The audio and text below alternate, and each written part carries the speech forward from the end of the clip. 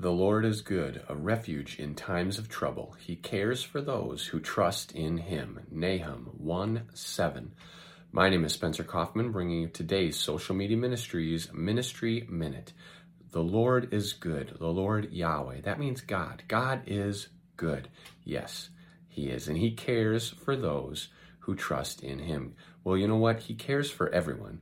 God cares for all of you, but he really cares for those who trust in him. If you believe in God and trust in him and allow him to care for you, then he will care for you. There's two types of caring here. Number one is the caring of the feeling. God cares for everyone in that way. But for those who trust in him, he cares as in the verb. He will care for you, like when you take care of someone. Allow God to take care of you. I can't think of anyone better that I would want taking care of me.